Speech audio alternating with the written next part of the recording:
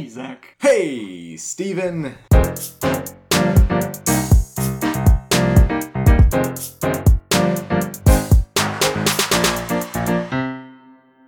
So, Zach, we sound a little bit different today. That we do? And that is because we are live and in person, except not live. Well, sort of live. We can pretend it's live.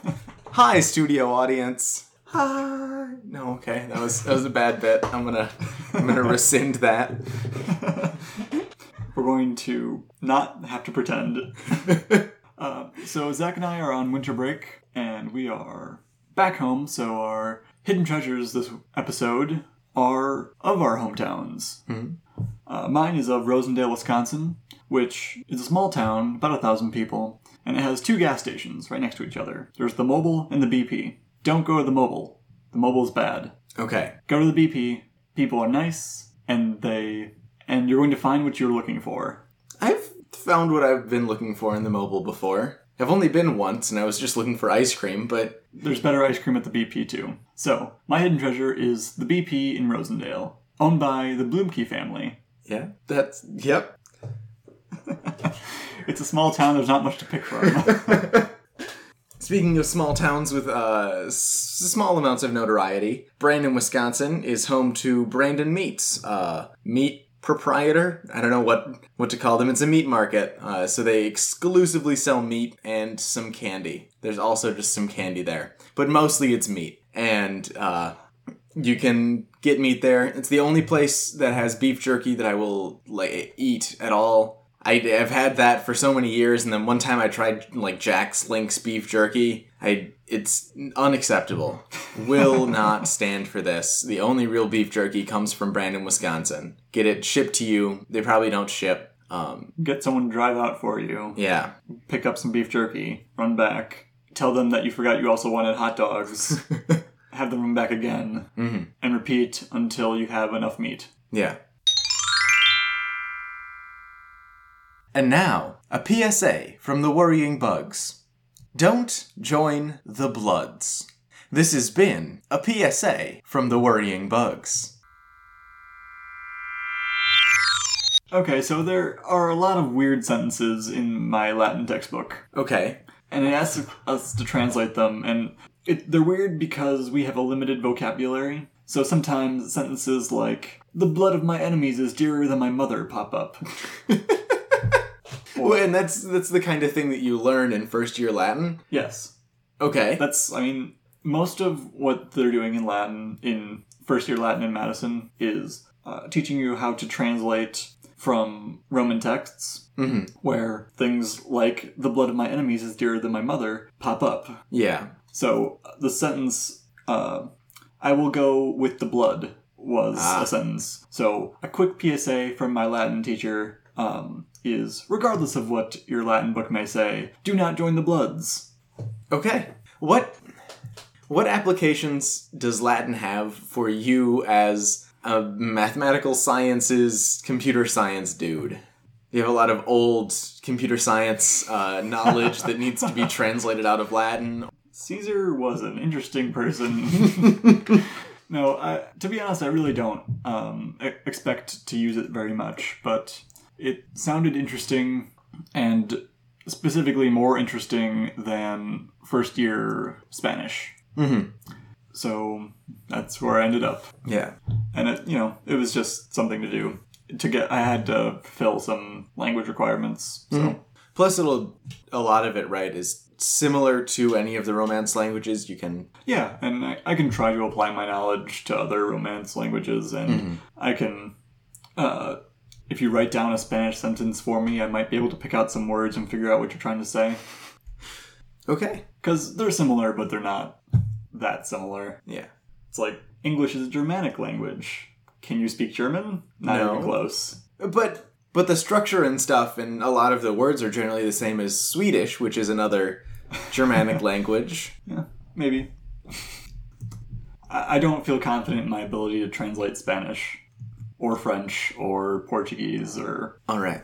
Or even Latin right now.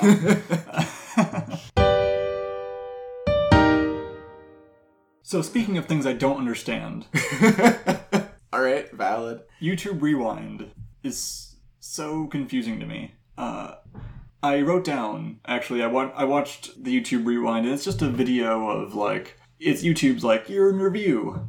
Yeah. Or what they want it to be, at least. Yeah. It definitely started as a YouTube's year in review 10 years ago when they first did it. 7 years ago when they first did it. And I liked that one. It was really good. Yeah, I honestly think they've all been good up until, like, last year's started getting iffy. That one was the first one I watched, and I haven't watched any since until this one. Until Zach told me to watch this next one. So I'm gonna just quick read off the list of references I understood. All right. As a person who doesn't go on YouTube very much. Yeah. References I understood. Number 1. At 2 minutes and 10 seconds, there was a solar eclipse. That's all the references I understood. There was... Here's a list of the people I recognized. Stephen Colbert. Oh. Okay. So do you think it was the right decision to put Stephen Colbert in there as the person who only recognized Stephen Colbert?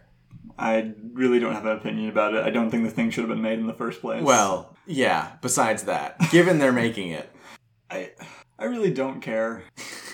Like, if it's a YouTube... like, there are definitely lots of Stephen Colbert clips on YouTube. Yeah.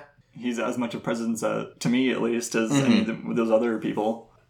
I suppose. A lot of the different subcultures I'm a part of generally are not... They're disdainful of that chunk of YouTube. That's fair. Clips, videos, and just because originally YouTube was this social network with... You could reply. Like, subscriptions were a lot closer to friends. Okay. It was effectively video Twitter, I think. Because they had comments built in, they had video replies just built in, so you could upload a video and say, this is actually a reply to John Green's video. And then it would pop up as a video reply to John Green's video under his. But then it definitely evolved into not that. Yeah. And then it's kind of going back to, like, YouTube's trying to make it feel like that, except your friends are the vloggers and such. Yeah.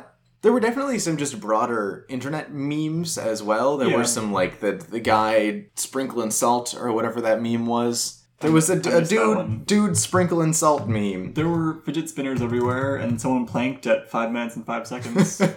Which I haven't seen someone plank in a long time. Yeah, no, that was kind of... Salt Bay is apparently the name of this meme. I am unaware. He's just, I don't know, some chef who... he's a very memeable chef, I guess. I'm unsure of... Okay. That was an unproductive search down Know Your Meme. The music was a good mashup. I didn't like the songs very much, but the mashup itself was alright. Yeah. Like, they got kind of, like, air quotes, deep in the middle there. That was, yeah. I am pretty sure I stopped watching after that. I just really closed it. I was listening to another thing about it, and they were talking about the animations, and I did not get to the animations. No, I didn't either. They said it was after the credits, and I didn't watch after the credits because I was ready to get out of there. But yeah, I don't know. It had this reaction in me of, you know, the feeling when especially when you're a kid, when an adult tries to do something cool. That's the feeling I got from that. Like, YouTube, the YouTube people are like, gotta do the memes. I think it's a little more in tune than that. Just also tone deaf. I think yeah. I would agree with that. Because there's also the feeling when you're getting an award or something, when there's a big award ceremony and they say your name and you get up and there's like a feeling in your chest. Maybe this is just a me thing. Yeah, I guess. And like the smallest amount of that started welling up in my chest when they had that. Everybody's hands started clasping together and they were floating in space. And really? And I was like, what the hell? And I got angry at YouTube for attempting to exploit your emotions. Yeah, hijack that. Which is like, that's all they're doing there. Yeah, that makes sense. I thought you were going somewhere else with that. And I was confused because it wasn't matching up with what you were saying before. Oh, no. But yeah, that totally makes sense. Mm-hmm. Anyway, it's this thing that I used to consider my community and my group. And Your community is run by an algorithm, Zach. yeah, I'm aware. And Most communities are. Well, specifically this one, because that's what the people who appeared in this video are the people that YouTube wants their community to be. Mm-hmm. Like, these are the people that their algorithm will send people towards. Yeah. And for me, that's not what you should do. You should let the community decide what it likes. And I understand, like, you're trying to give people, like, their curated, like, little list, and that's what the algorithm was originally. Mm-hmm. It was, hey, we think you might like this. But it turned into, let's direct everyone towards this weird vlog. Yeah. And I'm not as cool with that. Mm-hmm. I think part of what used to happen was there were little bubbles. You would watch a Vlogbrothers video and it would point you towards Tobuscus, which would point you, and there was this little circle of those kind of people, and then off in another bubble that barely tangented was like the Call of Duty YouTubers or whatever. Mm-hmm. And so maybe it's that YouTube is trying to merge it all into a singular thing.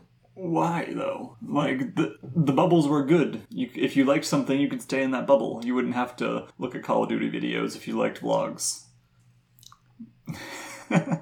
It's YouTube, it's Google's, their business, their money. They can do what they want with it, but they should realize that, like, it is affecting people. Mm-hmm.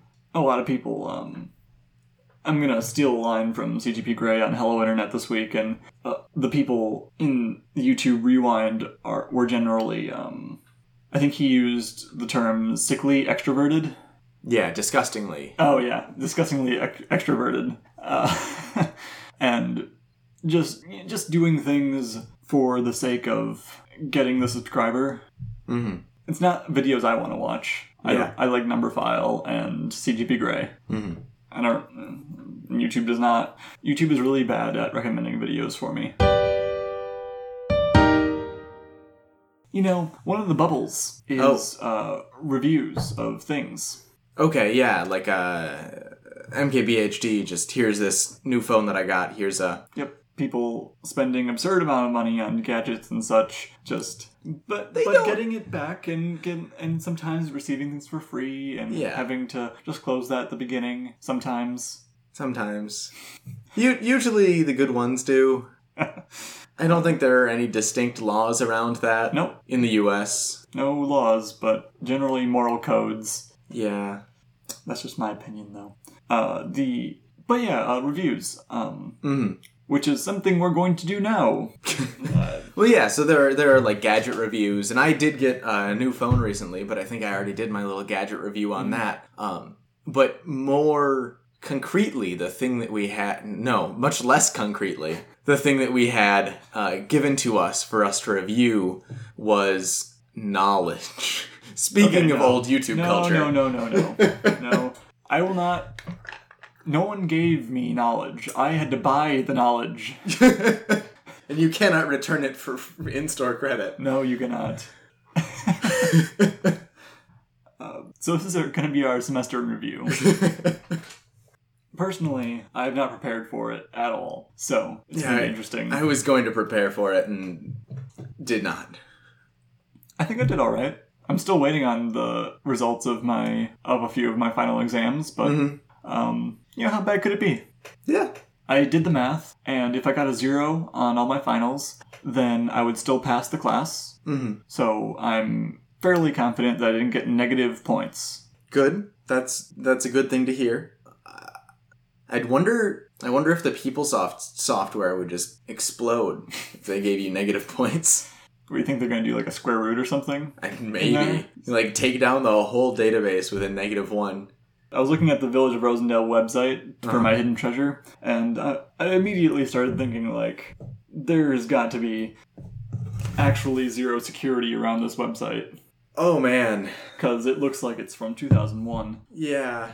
It's got some divs with the dashed line borders. That's nothing from this decade.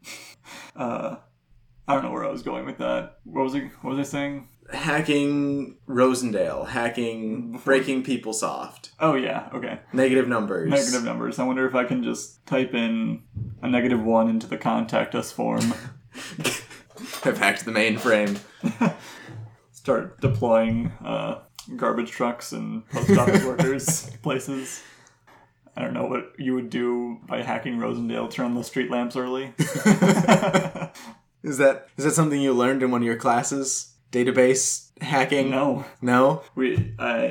There's no such thing as a database according to Computer Science 300. Only linked lists. Oh, well, Only yeah. linked lists. Yeah. So was that, was 300, well, now that you're at the end of it, was that kind of a data structures and algorithms, learning about binary trees and... Yes, that was exactly what it was. Cool. The only other thing we did was just learn... It started off with basic programming, just if statements, for loops, that kind of thing, which you're expected to know going in, but just like as a refresher, I think. Yeah. And then we moved on to using programming to learn about data structures and stuff. So we would be assigned like, make a binary search tree with this data. Yeah. So was that Java based? Yes, it was. Yeah. You had the option to do it in Python and spend 7 hours porting it over to Java. What? He said at the beginning that he knows a lot of people here know Python really well. If it makes you feel more comfortable, you can code in Python and try to port it over to Java. I don't recommend it, though. Okay.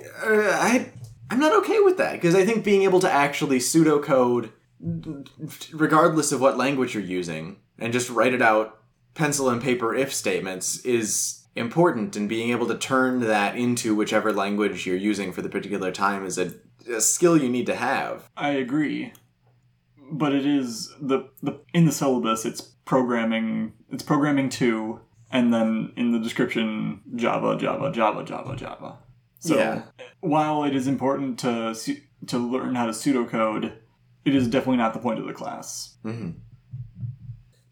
Were you expected to know at the beginning about classes and kind of understand that object-oriented hiding principles and that kind of thing? To some degree, but not very much, no. Okay. Because that's definitely my data structures and algorithms class really drilled down on that hiding principles. Oh, okay. Yeah, there was how to use it and stuff, and there was like, here's something in the main method, which is it calling the child or the parents, run and hide method. I don't... Mm-hmm. Latin was definitely my hardest class. Mm-hmm. I don't know what else to say. I can't really pick an easiest class. My most fun class was my English history class. I really like that one. Are the notes for that still available online? I'm going to take them down because they're bad.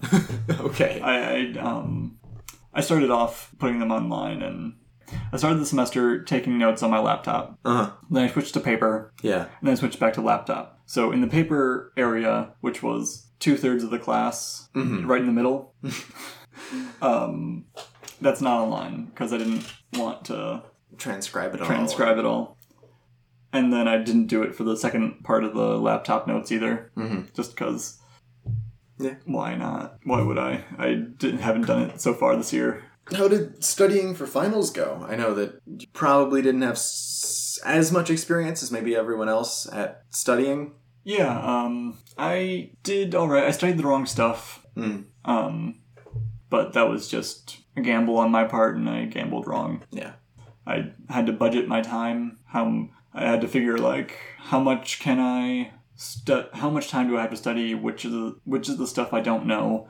Okay, this is still too much to fit into my time slot. Which part of it is probably going to be on the test? Yeah. And I was wrong. But I think I still did alright. Yeah.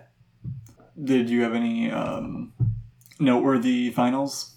I gotta go through and think. My physics exam was almost exactly the past 3 exams, just copy and pasted particular questions. Okay. So that was nice. I could vaguely remember what the question was and what the answer was. Besides that, not really. I had a big group coding project was due the day before the exam for that class, and the exam went fine, but that group coding project was a mess. It sounds like it. Yeah. I had something exciting. I had learned something, and I was like, oh man, I can't wait to talk about this on the podcast. I do not remember it. This is what happens when you don't have show notes, kids. Do show notes. Also, don't do finals. Yeah. Do your finals, but don't expect things to get done while you're doing your finals, maybe. I would agree with that. I'm just so disorganized between finals and moving back home. It's just been so hectic, and I'm going on sabbatical tomorrow. Yeah. And so there's preparations for that too, and it's just, yeah. Yesterday was the first day in probably 2 months that I actually got my to-do list down to 0. Nice. Yeah. Do you have any ideas about how to make next semester better? I was kind of saving that for the yearly headings Okay. section, but yes. Yes. I do. Yes, you do. Well, do you want to tell us about them right now in our big 2018 yearly headings? Okay, my yearly heading this year, and hopefully I don't regret this. I have thought about it for about a half hour, and I'm going to try to apply it to the rest of the year. Yeah, that was a problem I ran into as well, as I didn't give myself enough time to consider it. My year is going to be the year of effort. Okay. I was looking back on my year, and I kept having the feeling like, if I just tried a little harder, that would have gone better. Mm-hmm. And not to say that I don't try hard frequently, but I don't think I try hard enough, and I don't go as far as I need to when I do stuff like that. So, for example, the Latin final is one of the ones I need to budget my time for. If I had put in the effort early and learned more vocabulary as it was popping up, Yeah. then it wouldn't be such a pain in the butt later. So I'm definitely not going to say that that's too much work isn't an excuse, but I'm going to raise the bar for what is and isn't too much work to do. Okay.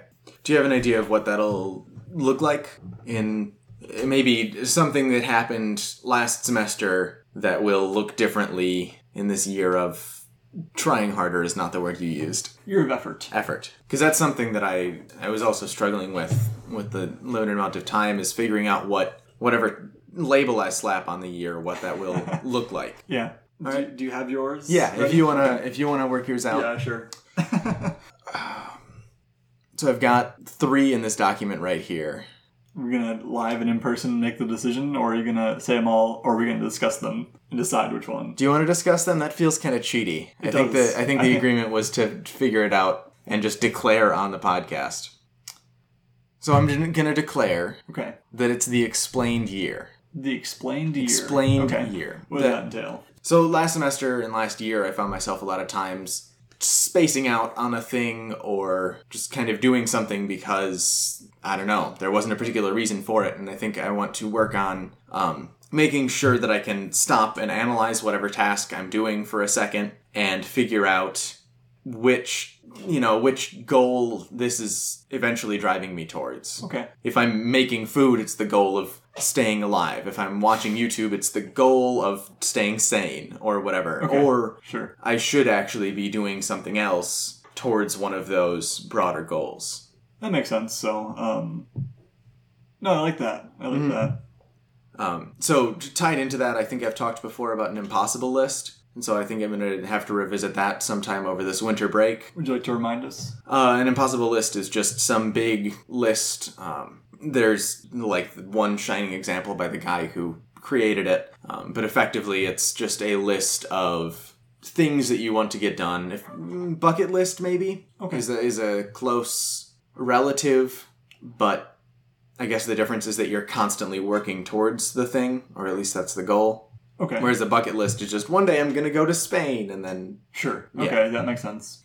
So the impossible list, is it more for can I work towards going to Spain, or is it for your projects? You could work towards going to Spain, but generally I don't know if going to Spain would be something that you would put on the impossible list because it's kind of a one and done check off thing. Okay. I think the one that they've got is go to every continent. Oh, right. So it's more spread out, perhaps. But another one is just graduate college. Could be an impossible list item. Yeah, that's definitely something to work towards. Yeah.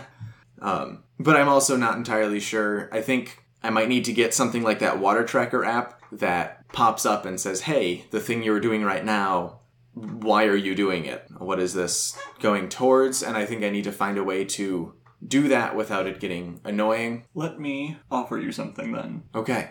Time tracking. Mm-hmm.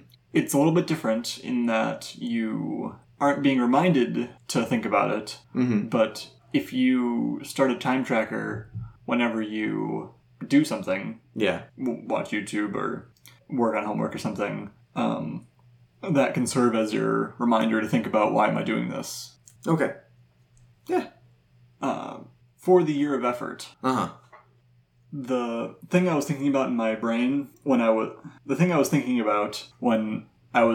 thinking about the year of effort is the water tracker, because I have a list of things that need to be done on it. Mm-hmm. Apple Watch app, better notifications, ones that you can say, yeah, I drank some water. Yeah. Stuff like that. I don't remember if I told you, but if I had got the iPhone X, I wouldn't have told you until I downloaded your app and then left a 1-star review and said, terrible, doesn't have iPhone X support. It definitely does not have iPhone X support, even though it's really something I should have done by now. It's really not that hard. I just need to fix some boxes, you know? Yeah. And it's kind of ridiculous for me not to have. Mm-hmm. So I just need to put the effort in and do it. Yeah. It's been a lazy thing. It's not been like a too busy thing. Mm-hmm.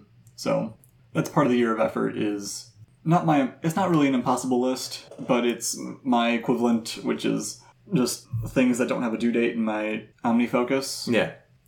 Looking at that when I am not doing something with a higher priority. Okay. And doing the things with higher priority better. Not like in calculus. Once I've learned how to do the problems, I sometimes, now don't tell anyone this, listeners, but I would just type it into a calculator.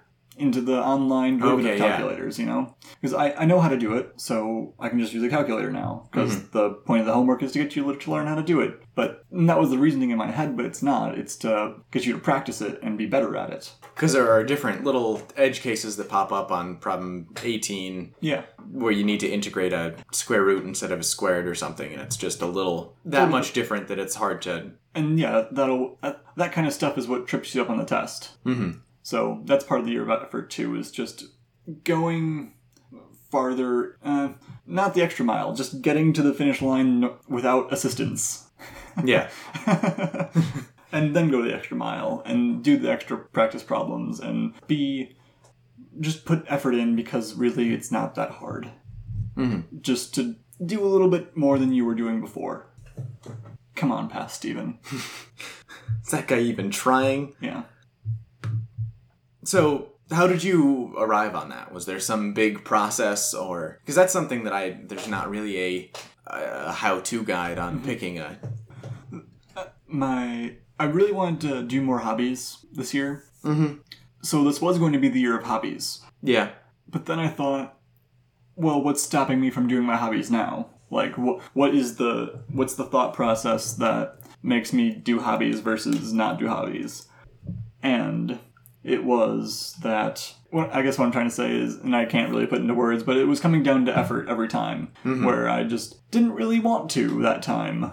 And I did want to do the hobbies. Like, I had this idea for a short story, right? Yeah. And I wrote it down in my OmniFocus, and I wrote down the premise in the notes, and it's still sitting there. Like, and there have been plenty of opportunities where I sat down and did nothing over doing that. Not because I wanted to do nothing, and not because I didn't want to write the short story, but doing something is more work than doing nothing. Yeah. And I didn't want to put the effort in, regardless of how much fun it would be to write a short story. So is doing nothing for you literally just sitting and staring at a wall, or...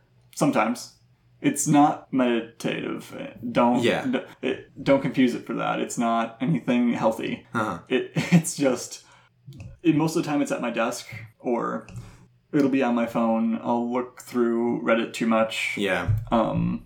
past the point of, like, trying to entertain myself with Reddit. It's more about, I'm just, you know when you have a tube of toothpaste? Reddit is like a tube of toothpaste, and the bulk of it comes out super easily. That's entertainment. Yeah. The toothpaste is the entertainment. And then you get to the bottom, and you're just scraping it out, trying to, because you don't want to have to go to the store and entertain yourself in another way. Or, actually do something that requires more thought than thumb movement. Yeah. And that's how Reddit is for me. Sometimes I'll rewatch the GIFs that I looked at the beginning. Like, the metaphor kind of falls apart because I would not reuse my toothpaste. But... Okay, but you're saying it's as disgusting as if you did reuse your toothpaste. No, it's not. To go rewatch the GIFs. I do not think that's true. So yeah, that's... And again, it's not like I'm too tired to do it. It's just I don't want to. Yeah. So that's where the year of effort came from. How did the I forgot what explained? It's not. It's not in the year of format. So yeah, the explained year come about. So the explained year. I started journaling almost exactly a year ago now. So I looked through every journal entry. And just looked at things that I had noted and that month by month I was still noting and saying, this is still a problem, I need to work on that. This is a problem, I need to work on that. Okay. 2 months later, this is a problem, I need to... So that was one thing. Let's see what the note is that comes before it. Okay, there's no explanation in there. But just looking through the things that I kind of made small resolutions to do in my journal but never actually followed through on, a lot of it was that I'd felt bad about the way that I was playing too many video games or whatever. And really, it's not bad to play for a little bit or to watch some videos. It's bad to feel bad about it because I could have been doing something else. The worst part wasn't that I was actually doing the things. It was feeling bad because it was unjustified, perhaps. Okay, yeah, that makes a lot of sense. Because you don't want to... You want to be able to say, I'm playing this video game because I've been working on finals for 3 hours. Yeah. And I'm taking a 15-minute break or whatever. 15-minute breaks. Yeah. But yeah, so that's the idea that came with it, or that it came from. Did you look back at your journals or whatever? No, I should admit something, Zach. Okay. And that I stopped journaling. Me too. I never picked it back up. It was before... It was my move from Evernote to OneNote, which was a long time ago. Yeah. I stopped journaling.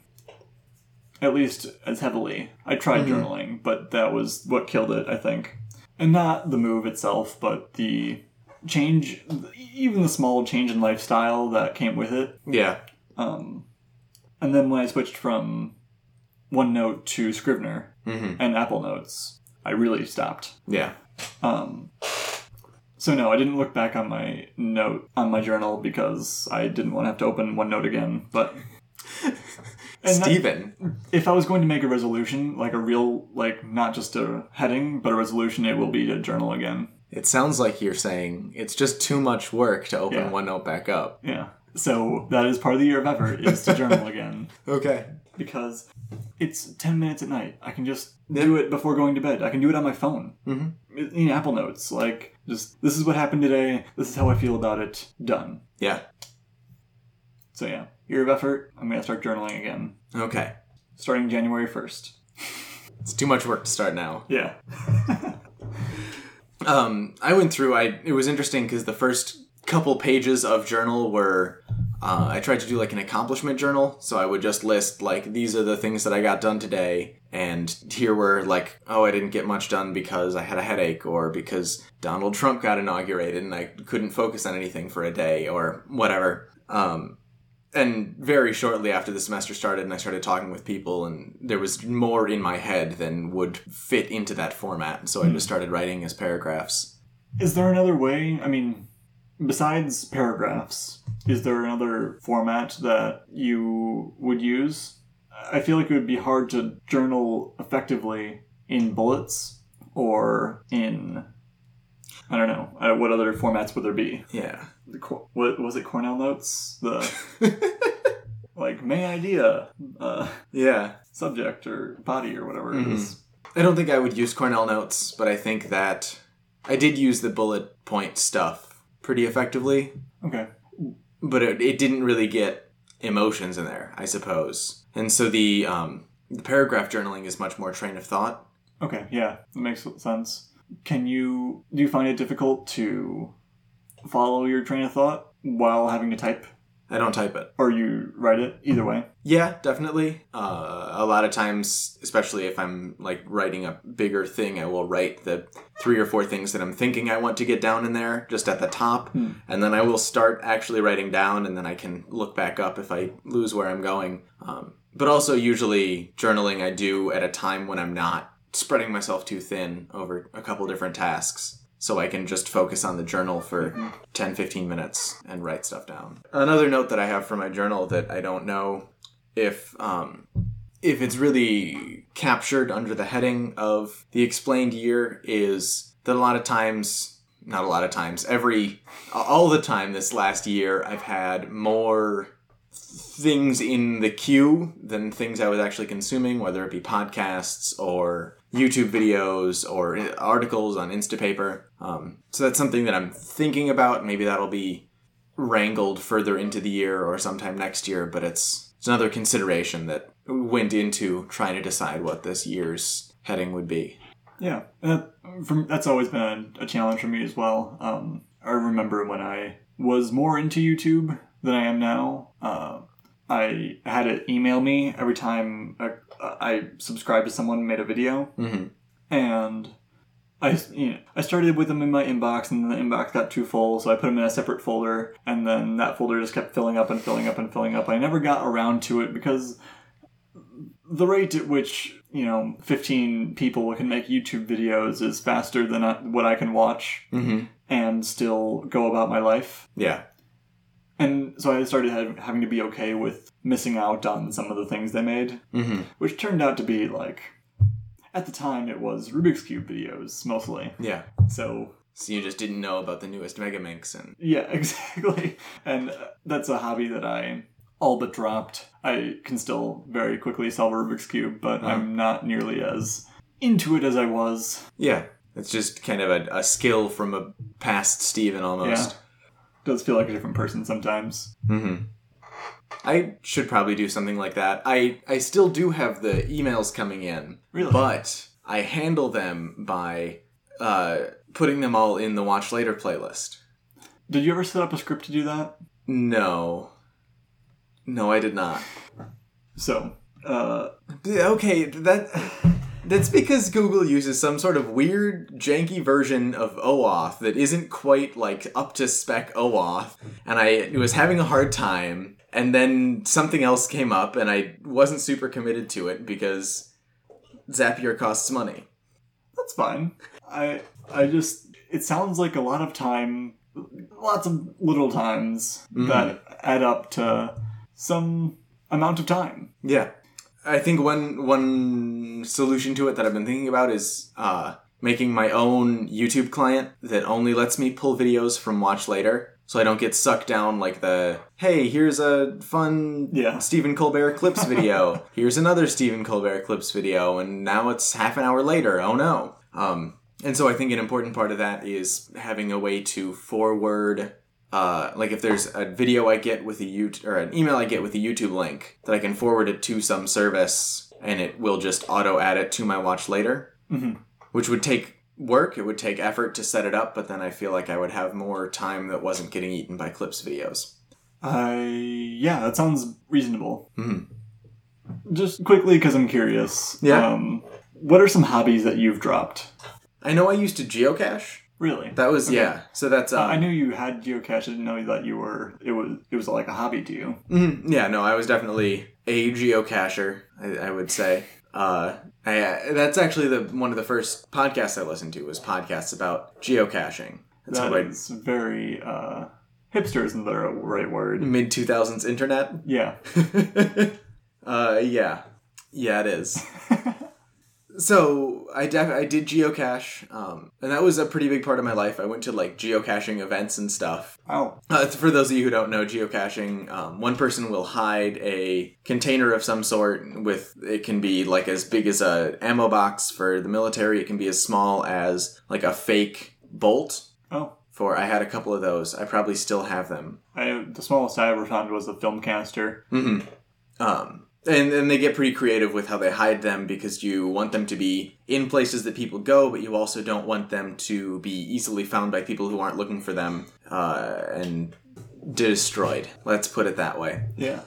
So I did geocache. I got like a $400 GPS for the sake of geocaching. I got hurt. One of my scars is from geocaching because I was trying to use my GPS and my bicycle at the same time, and I hit a pothole and I fell over and got a huge gash down my leg from the gear of the bike. This is the one that's probably been the most influential on my life. Okay. How so influential besides scars?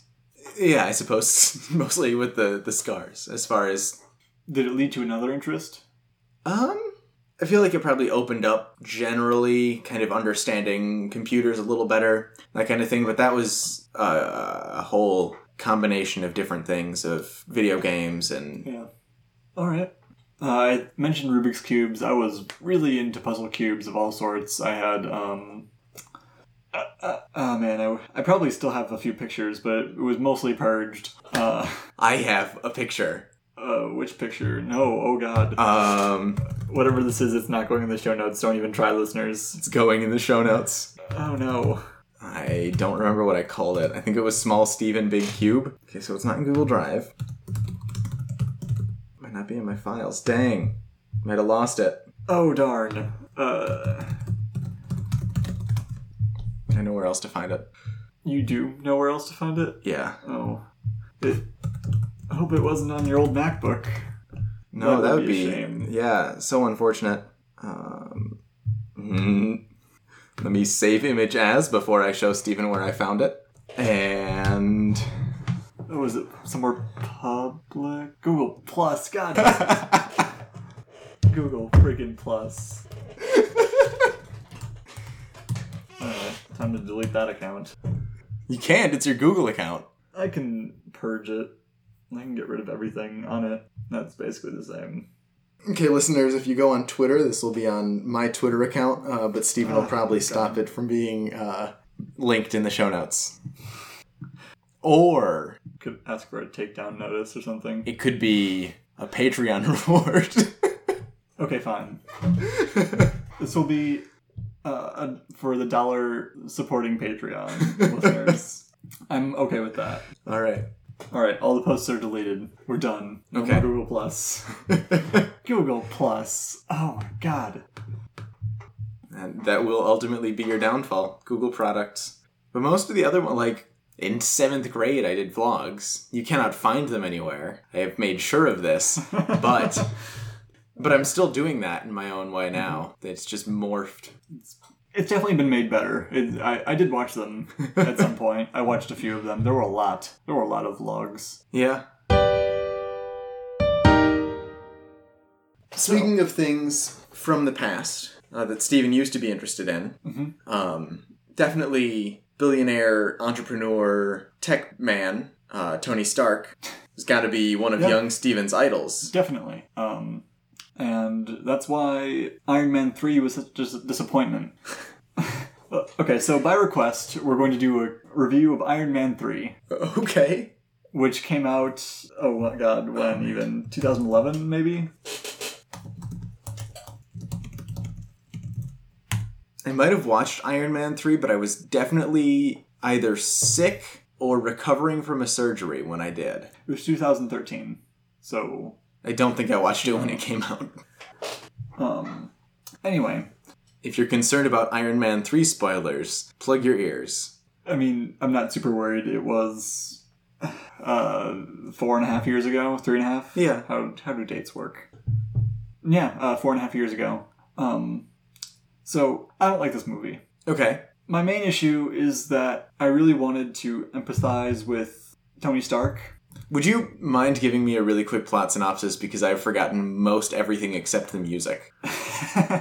Because the music is part of my, like, focusing soundtrack playlist. Okay. It's another thing. There's no AC/DC in this movie. In an Iron Man movie, which I don't like. I guess basically Tony Stark is...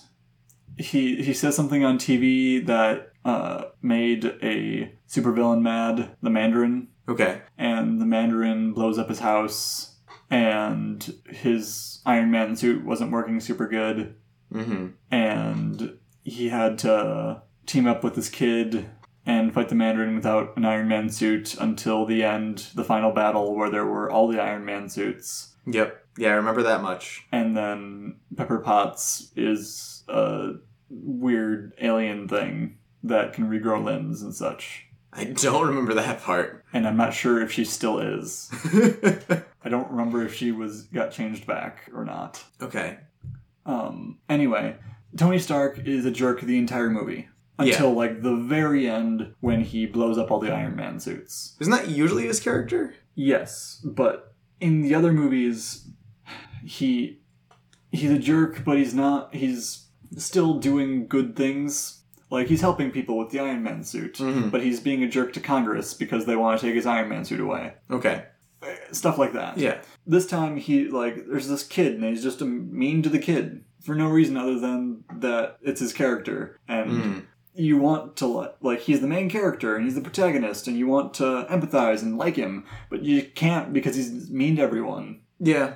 And it's, like, again, until the very end, and it's supposed to be, like, him growing, but it's just, like, mean, nice. Yeah. And not even nice, it's just, here's a display of affection. Here, I'm gonna put fireworks in my Iron Man suits. I remember being really disappointed at the end, not because, like, oh, well, that was an unfulfilling... I think part of it was that was an unfulfilling character growth, but also that I liked all the Iron Man suits. Why you gotta blow them up? Yeah, I thought that was weird, too. Like, the reason he did it was because he was having relationship problems with Pepper because he was spending too much time working on the suits. But the suits weren't the problem. No. It was Tony Stark not being able to commit to things and having panic attacks and stuff like that. The suits were not the problem, and blowing them up was just destroying millions of dollars that you put into these suits. Yeah. There's also a lot of Deus Ex Machina kind of things, like, and then Pepper saves the day, and then the kid does a thing, and then this happens, and it's all fine because this random event happened. Yeah. That they couldn't, like, just statistically does not happen. The villain has stupid motivations. Is it just that he's angry at Iron Man for saying something? Okay, well, back in the year 2000, I'm pretty sure, there was a New Year's party. Okay. And Tony Stark was a jerk to the character back then when he, like, looked nerdy and... The Mandarin. The Mandarin. And the Mandarin was still kind of mad about that. Mm-hmm. But certainly antagonizing him on public television didn't help. Okay. Also, I think he, like, had a business idea, and the government didn't want it because it was dangerous. I don't really... Again, they're just dumb motivations. And he has these powers, like, he regrows limbs, and he shoots fire, and, like, he can melt things with his hands, and at some point he breathes fire out of his mouth, and just destroys a metal staircase. Mm-hmm. That was the last time he used that power. Even in the final battle, like, it's supposed to be the most epic part, right? Yeah. But he doesn't use his, like, fire-breathing thing, because I'm guessing effects cost too much. The humor in the first Iron Man movie was Tony making quippy one-liners and having bad guys die in ironic ways. Mm-hmm. Which is okay. Yeah. It's a certain style, but it's not a comedy, so it's not a big deal. It's very early Marvel, too, for sure. Mm-hmm. And in this movie, Iron Man 3, the humor is just Tony being in pain in surprising ways, I think. Okay. It's not funny, is what I'm trying to say. It's not... There's one funny part, I think, when... I'm not sure. Do you remember Kevin? The guy who everyone thought was the Mandarin, but was really just the talking head? No. It doesn't matter all that much, but, like, they're interrogating him, and, like, Rhodey, Iron Man's friend, puts a hot gun on his ear, And that's all the like torture, quote unquote, he needs to like spill everything. Which that part's kind of funny. Yeah. But the rest of it's just, I understand that you're trying to be funny, but it's not. Mm-hmm. And one more note, I think. The second Iron Man movie was all about Tony, his like glowing electromagnet in his chest, Mm-hmm. and how it's like killing him, and he needs to figure out another source of energy for it besides like plutonium or whatever it was. Yeah. And at the end of this movie, he just has it surgically removed, and everything's fine. Yeah, that's the other part that I was really angry about. I remember that. Because, like, they took the shrapnel out, and they took the magnet out, and he just chucks it in the ocean. Yep. But the whole second movie is him, like, almost dying because he couldn't get the thing removed. Yeah. Do the Iron Man 1 through 3 officially fit in with the Avengers and the Thanos and all of the... I think so. Like, it's supposed to be the first in the Avenger movies of the characters. I think the Marvel Cinematic Universe, is that what they're calling it? Yeah, I think so. I think Iron Man was the first in the effort to make something like that.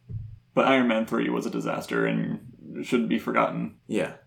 Because then he has a bunch of suits in Avengers 1 or whatever, right? And the other thing is that the Mark 41 or whatever, the suit he's working on that comes to him in pieces. I used to know all of them. There was the Hulkbuster, I think, is the only one I know now. There's also one of them that was built to fight the Transformers. That's the only other one that I remember. And one of them that went underwater. Anyway, the one that he was working on in the film that, like, never worked, it's supposed to, like, he injects himself with, like, trackers so that the suit comes to him and, like, but it comes in pieces. Yeah. But at the end, in the final battle, where he has all the Iron Man suits, he can just get into any of them, right? He can just hop in, he can just spread eagle into the next one. Yeah. So he made a suit that specifically came to him in pieces. Yeah. Why? Modularity. It's the way of the future. So if your right booster goes, you've got 3 more right boosters that can come and replace it. Okay. That actually makes sense. That's the best explanation I've come up with so far. Okay. I've heard of. Because if he just wants more parts, he doesn't want a whole new suit. Yeah. Yeah, I guess. Did he use it in the final battle? I don't remember. He did. It came to him all in one piece, by the way. It came to him all in one piece, hit something on its landing, and broke apart, and it was supposed to be funny. Okay. It wasn't. All right. So I don't like this movie. Thank you to the listener that recommended that we review it. Not really sure why, but this is the review. Okay. You'll notice that I'm reviewing this 4 years later, and I still have this strong feelings about it. No, I was so disappointed by it. I have strong memories of it not being good. Out of 5 or out of 10, what would you give it? Out of 10, I'll give it a 3. Because there were genuinely entertaining seconds. Uh-huh. And I think that I like the characters. They're good. Tony Stark is still my favorite Avenger, just because he just does the thing that I feel like a person in a situation would do, which is I'm a rich guy who fights crime. I don't think Bruce Wayne is a very good representation of that. I wouldn't think him to be very brooding. I would think him to be fun-loving, and regardless of his, whatever. And there are reasons that Batman is brooding, but it's just... Yeah. I like the idea of a fun and condescending guy being Tony Stark. Yeah. So now we're going to move on to our book club? Yeah, I was trying to think of a transition, but yeah. Oh, okay. Did you ever do anything on the moon? I didn't read the comics. But... Spacesuit. There's got to be a Iron Man spacesuit. I'm going to look that up now. Yep, the Mark 39. Of course. That one didn't make an appearance. No. It looks cool, though. It's a good-looking suit. Okay. Let me look it up. So I lied. There's one other Iron Man suit that I did remember. It was the Mark 39, the suborbital suit, which was designed for off-Earth missions. Oh, they did talk about it. It must have been in the Iron Man 3 because Jarvis, a second screen experience, explained it Really? for Iron Man 3. I missed it. So I guess. So anyway, I went to space. And you know what else is in space? The moon. That's right. We are launching into our book club. We are reading Artemis up to chapter 11. If you haven't gotten there yet, pause, read it, and come back. If you just have entirely given up on the concept of books and are not going to be joining us for our book club, you can find our podcast on any of your RSS feeds that are available. Any podcatchers, anything that is built to listen to audio, really. We'll be here in a fortnight. You can find me on Twitter or nah. That was too stumbling to even include Twitter. We don't deserve Twitter. So we ended in a hell of a place. Oh, yes. Yeah. I was thinking we'd start at the beginning, but starting at the end is fine, too. Yeah, no. Who needs the beginning if you've got the end? That's... Okay. So the beginning. Chapter 5. Chapter 5. My first note is about the dome that is covered in grass. Real, honest-to-God grass. Covered in grass? All covered in grass. Real, honest-to-God grass. I must have misheard that. What did you think? The dome was... No, the ground. Okay, yeah. In the dome. Yeah, okay, that makes sense. My note was that it was just so impractical to get grass on the moon. Yeah. So, Artemis, it feels like a very practical kind of city. Uh-huh. And this is just way too much for the tourists. It's too much? I think it's too much. For, the rest of the city is we're going to put you in coffins while you sleep. Yeah. Except for this dome, we're going to put grass in it. I think, though, that the tourism is their main, one of the top 2 industries, at least. I understand, but it's just, you have to maintain it, and you have to, get soil as well. Because I don't think grass grows on moon rock. Yeah. It's just impractical, and I would not do it if I was running Artemis. Yeah. Unless I was going to make very large changes. I would put grass everywhere, but I wouldn't have people be sleeping in coffins and such. Okay. You would make it all luxury? Yeah, that's what this sounds like, and it always bugged me, the notion that Artemis is, luxury over here and slums over here. Why? Because I think a city on the moon, while I understand why there are slums and, you need a workforce, I don't think you need a workforce. I think that if you have a city on the moon, a real city, then it's either going to be all middle class or all luxury. Because if you can put enough supplies for a city on the moon, then you can bring more supplies to maintain the city on the moon. Okay. And you don't need, a slums. Or either that, or it's middle class because higher middle class even. For the same reason. It's just because a few people live there, but they live like Los Angeles, right? Uh-huh. It's 1 meter is an acre in Texas. It's something ridiculous like that. Yeah. And that's what it would be like on the moon. Okay. I don't know. I guess it makes sense, to me at least, that there would be... You wouldn't... No, it makes sense, but it makes more sense to me to not have that. But for the story's sake, sure. Well, yeah. So fine, grass, whatever.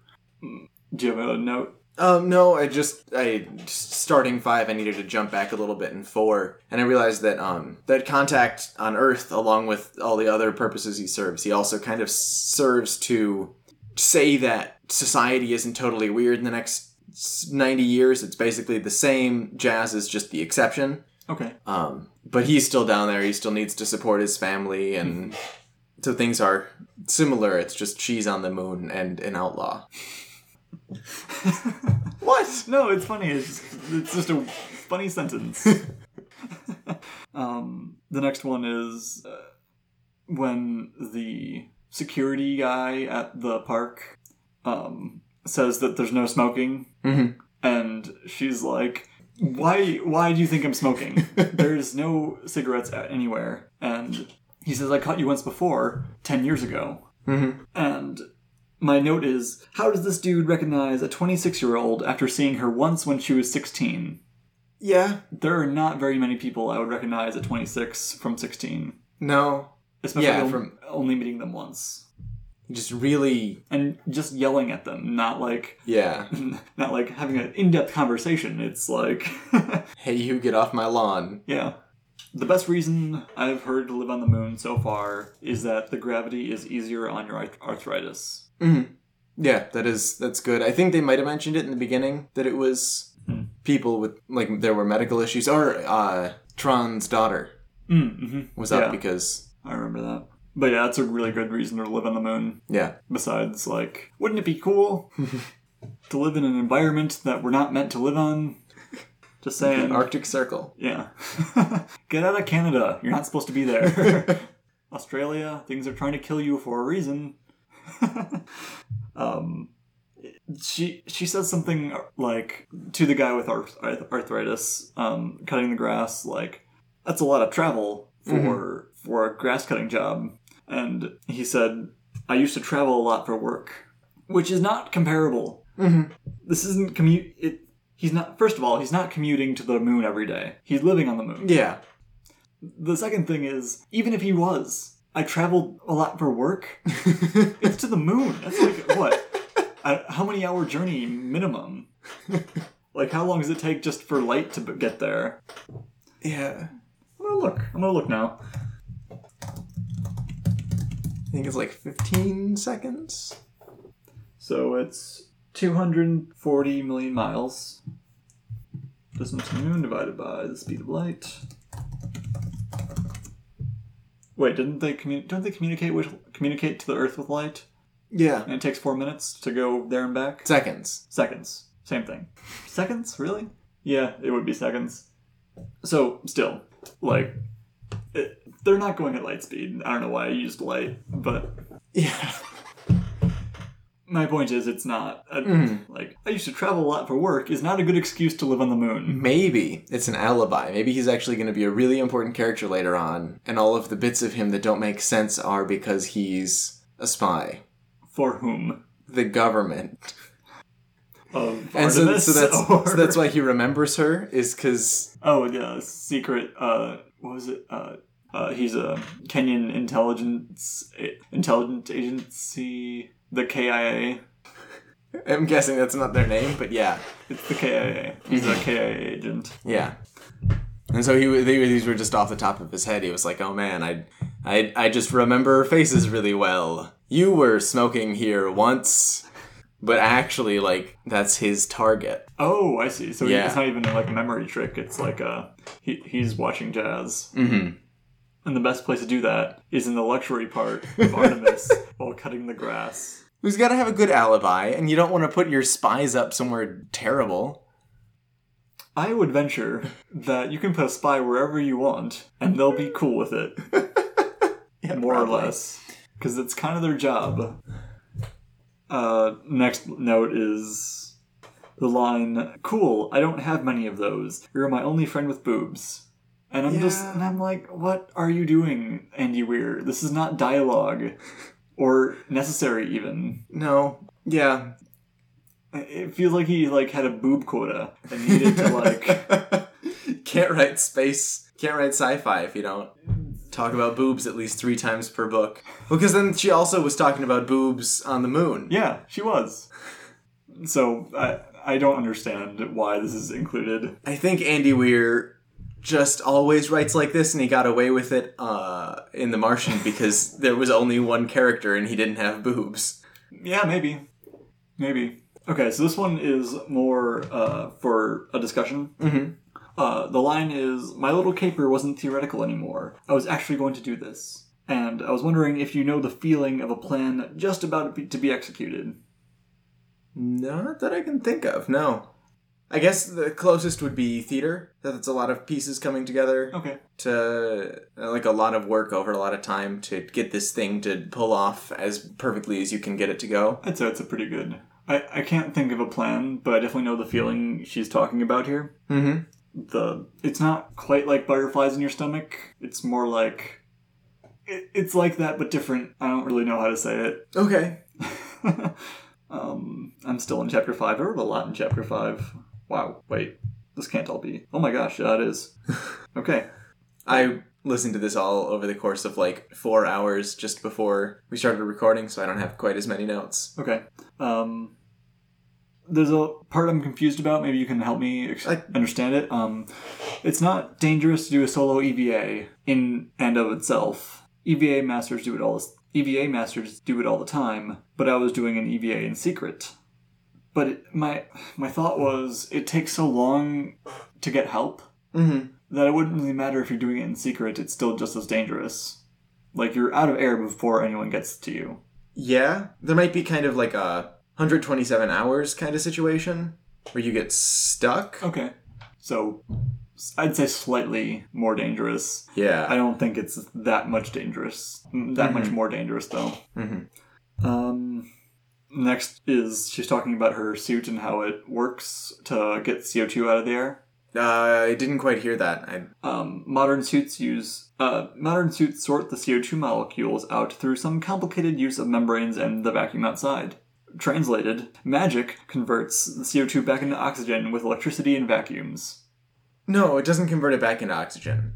It sorts it out, but yeah. That it just means it kicks out the CO2 so you can fill the suit with more oxygen you have stored. Magic. Yeah. It's possible. Yeah. But my problem is that this is true of the next note too. I'm just going to read that and talk about them as one. Yeah. We dump our heat via infrared light emitted into space. I want to know how this works. Because one of the best parts of sci-fi, for me at least, is getting to find out the clever solutions that the writers come up with for these types of problems. Yeah. And we've gotten basically none of that. Like, they made a dome in the moon. And they put rungs on the outside of it so that it's easy to grab onto in EVA suits. But I think that the character of Jazz Bashara isn't there to understand the science of how EVA suits work. But you do get to see her plan and execute this big thing to destroy the... Yeah. Yeah. She doesn't have as broad of knowledge as like Mark Watney in The Martian. I found that in other sci-fi books they find a way to tell you their clever solution. Yeah, but I just want to know how it works, Zach. I want to have these fun little ideas, and yeah. And I think that Andy Weir wants to tell a cool story in space, and if it's relevant to the story how the space thing works, okay, then it's relevant, and it's explained enough that you know the rules to break. Okay, fair. Then Jazz mentions an old pneumatic tube system from the 1950s, which she has definitely never seen before, or probably even heard of. Yeah. There were a lot of those kind of, oh, this is centuries old technology. This is 1,000-year-old technology. Why wouldn't it work? So that was pretty common, especially in that 5th chapter when she was trying to execute on all of it. I don't know if there's anything exactly to pull out of it, but... It's true that mechanical things, like, when they break, they're easier to fix. And that's good on the moon, because if you can fix it, then you don't have to import new parts and stuff and whatever. She waited for 4 hours in the EVA suit for the harvester. And I was wondering, what would you do if you had to wait for 4 hours in an EVA suit? Oh... That's not a thing I had considered. Because, okay, so obviously no phones, because you have gloves. You can't run around. You can't do, like, an activity because you're wasting oxygen, right? So what she did was, like, sort rocks and tools. Yeah. What do you think you would do? Meditate? I don't even know. Yeah. I don't think she could sleep either, because she had to, like, watch for the harvester. Bring a Sudoku puzzle and just retreat my arms up in and do the Sudoku puzzle in my helmet bubble. Yeah. I was thinking, like, I was wondering if I could even get my arms inside my helmet bubble. I was wondering if that's a thing that could happen. I don't know what I would do. I'd probably do something similar to Jazz, which is find rocks and sort them. Okay, next part is when her plan starts going haywire. When the tanks explode. Yeah. They got Deus Ex Machina away, Yeah. which was fun. That was fun. Which is much more acceptable to me as far as Deus Ex Machinas go. Uh-huh. So she has 8 hours of breathable air. Was this still doable? It was the question she asked. Mm-hmm. And for me, at least, especially when doing something dangerous, when part of the plan fails, you stop and try another time. If you change the plan to continue the plan, that plan is not a plan. It's improvising with an outline. Yeah. You don't know what's going to happen. You need to take just as long to make your new plan and make sure that there are no flaws. Because there were. Uh-huh. So, I understand, like, why she didn't, but she did pretend, like, this is fine. I planned for this. Yeah, she didn't, though. She tried to make up an excuse to keep doing this, which is not what you should do when you're doing a dangerous thing. Yeah. If something goes wrong, you stop doing that, try again another time when you have the thing fixed that went wrong. Mm-hmm. Yeah. And then there's the 2 jumper cables on a thick gauge wire, which led to a high voltage relay switch. The relay was wired to the buzzer on a battery powered alarm clock. Yeah. Was this the thing that she drew up an elegant design for? No. What was that? I think the elegant design was the Gizmo poker. Oh, okay. That makes a lot more sense. I was really like, really? Because that's like 3 wires. Yeah. No, because I think she said that she bought those all at Moon Depot. Mm-hmm. Yeah, okay, that makes a lot more sense. I forgot about the little gizmo poker. Yeah, but the Gizmo poker was the thing that she designed. And then one more for chapter 5. Space. I'm trying to think of hardware store names, but on the moon. Okay. I think Space Hardware. I think you could do better. Fleet, but like a spaceship fleet farm. But it's still spelled the same. There's no... So? It means a different thing. Moonards. Alright, you win. You win, that's the best one. Later, she learned what happened. Yeah. And, like, I was wondering, like, who exactly told you this? Like, how they figured out that you were... It would have been from Dale. Yeah. Probably. Okay. I didn't know that at the time, though. Yeah. I liked that. It reminded me of, the last book we read, Baron in the Trees. That they did a similar thing of... And then Cosimo, unbeknownst to us at the time, but I would later find out. Yeah. That could have... She says something about, like, the Harvester could have ruptured her suit. Mm-hmm. And, like, I was trashing their property, but that's not something to kill someone over. Mm-hmm. And, like, that should have been Jazz's first clue that something was up. They did try to kill you. Like, it's not just like a, hey, stop messing with our harvesters. It's like, we are trying to stop you from breathing. Mm-hmm. Then, when she forgot to account for the other explosive, the hydrogen fuel cell, you know, the only source of energy on the harvester. Yeah. Yeah, she didn't even need to screw with the wax. She could just make the battery explode. Yep. Yeah, Jazz is clearly very smart. Mm-hmm. She did not think this through. I have one more for chapter 6. Okay. So they didn't... When they were on the moon rover, trying to, like, find her... Yeah. And they eventually just stopped and guarded the airlocks. Mm-hmm. Why wasn't this the plan in the first place? Like, why risk people going out when you could just guard the airlocks? Because if they hadn't gone out, they wouldn't have deterred her from... The first goal, I think, was to shoo her off of... The last harvester? The harvesters. Okay. Because all that they knew at the time was somebody is destroying our harvesters. Right. Okay, so... Well, then it would make sense for Jazz to go back to the harvester and blow it up. Yes. Yeah, that... I didn't quite understand. I think she was running low on oxygen was the reason, but they didn't really make that clear. Okay. She sounded like she had extra time, because she did the other harvesters quickly. Yeah. It was like 20 minutes or something something like that. She had 8 hours of oxygen. But then she had to wait around for them. I mean... I agree. Just demolishing the last harvester once she saw them come back would have been... It would have been, like, part of her character, I think, because the whole reason she's doing this is for the million slugs, and if she doesn't do it, she doesn't get the slugs. Mm-hmm. And... It's definitely not worth going to prison if she doesn't have the million slugs. Yeah. it's Yeah. not worth going to prison regardless for her, but she would much rather go to prison with a million slugs. Mm-hmm. Or get deported. There's no prison on Artemis. Yeah.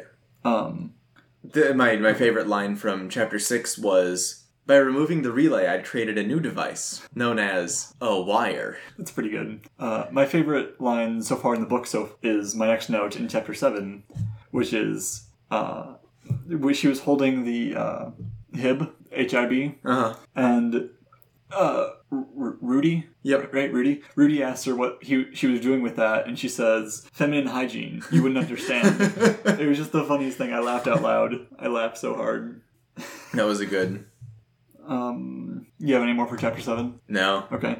And so she goes to, what's his name? The rich guy. Trond. She goes to Trond's house and she sees blood everywhere, right? Mm-hmm. And it says she spun on her heel and stormed back into the hallway saying, nope, nope, nope, nope. Yeah. What would you do, Zach? Would you say nope, nope, nope? Or would you feel like you had to at least see what the blood came from? Or something different? I think I would have tried calling Trond, because it was not definite signs that it was Trond's blood. Right. Like, maybe, but not definitely, so I think I would have noped out of there and called Trond. Okay. I think I would have... It's hard to put yourself in that situation. Yeah. But I think I would have called Rudy, taken a peek, and then noped out. I would have seen a foot or something and then gotten out. I would have gone a little bit more past... I would have gone past the blood. Yeah. But I probably would have called into the house too. Trond? You alright? Chapter 8. Yeah. She's in the convenience mart, and customers in a hurry? Okay, well then he's in a hurry too. And this is good customer service. I like this. Gotta get going. Headphones in your ears. Yep. I have headphones in my ears. I don't feel like having a conversation. Please don't try to start one. I'm in a rush, or whatever. I'm probably not in a rush, but I don't want to talk.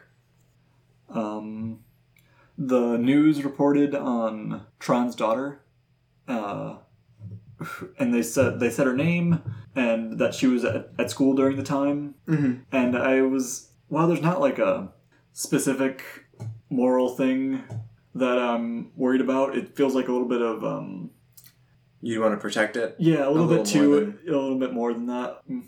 But it's also in the past tense. You're saying she was at school, not... No, I understand that, but give her a day, a week to mourn. Okay, before you start identifying who it was to the public, and who she is to the public. Yeah. Yeah. Last one for Chapter 8. She pulled a screwdriver from her gaudy purse and jimmied the lock. You just kind of wiggled this. Haven't you ever played Skyrim, Steven? You just kind of stick a thing in the lock and... Any flat metal thing instantly is a lockpick. Yep. It's... okay, that's it. Maybe moonlocks are different. Maybe gravity doesn't... Okay. No, stop. Springs work differently in lunar gravity. They would work slightly differently in a less thick atmosphere. They would be more effective, less air resistance. Also, you'd think that if it's a hotel, it wouldn't be a traditional lock. In the future, yeah. Maybe they're just really insecure magnetic readers that can be fooled by screwdrivers. Sort of a magnet on your screwdriver and... Oh my gosh, this is... I think the letters, too, at this point, they started getting closer to the time. So I think at some point the letters might match up. Overpass. Yeah. Letters are going to go Future letters. Future letters. Hey, it all turned out alright, thanks. Then he shot me. Yeah, they are definitely getting closer. Obviously, there's a bunch of time that gets skipped in between letters. Mm-hmm. But I don't know what else to say. It's interesting. They might get fairly close. Maybe Jazz will get deported and they'll just meet up. Mm-hmm. That's my current running theory. Yeah. I think getting deported is a good outcome for Jazz at this point. Yeah. Yeah, of the outcomes. Because currently she's being attacked and trying to be killed and not trying to be killed. Trying not to be killed. Yes. I I'm into chapter 9 after that. Yep. She like starts to think through like what her attacker is going to do when he's lunging at her with a knife. Mm-hmm. And she thinks in her head, according to the book, okay, he thinks I'm a defenseless person, and why waste time? Just go for my throat. So block the throat is what she did. Mm-hmm. And my note is that if she had the time to think through that, then she had the time to just see where he's going at where the knife is pointed. Yeah. This is very conscious thought. It's not like an instinct kind of thing. Mm-hmm. That, like, you wouldn't think that. You would just think neck, because that is an important thing that is easily hurt by a knife. Mm-hmm. Yeah. Something tells me that Andy Weir hasn't been in too many knife fights. Combats, yeah. Fair enough. Neither have I, though. Like, I've never been threatened by it with a knife. Okay, yeah. I can just intuit that I will not have, if someone's lunging at me with a knife, I will not have time to think about whether or not they're going to go for which body part they're going to lunge towards. I can... Uh-huh. And if I do have that much time, then I don't need to think about that. I can just look at where they're headed. Yeah. I don't know. I don't know, Stephen. I've also never been in a knife fight.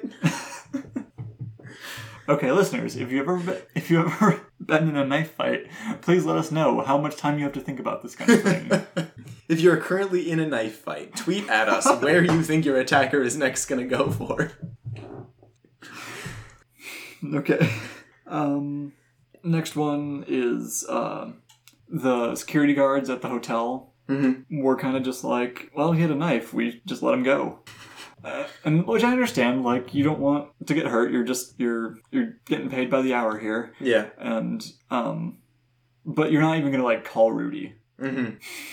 Yeah. Oh yeah, whatever. Guy with a knife. You know, normal day on the moon. Yep.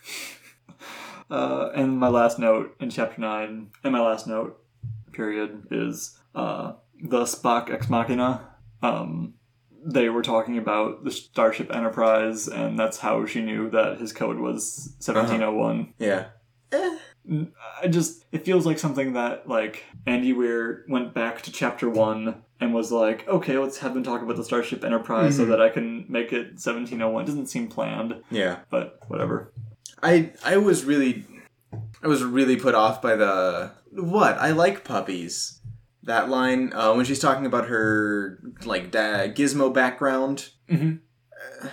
I don't know. Just another entry in the, I don't feel like Andy Weir writes female characters well. Yeah. We haven't finished the book. Right. But 2/3 of the way through, I don't like this as much as The Martian. Yeah. I don't think it's as good a book. I don't think it's just, like, an enjoyment thing. I don't think it's as good a book. But... you know what? It could pick up for sure. I like it better than Buried in the Trees so far, so yeah, that's something.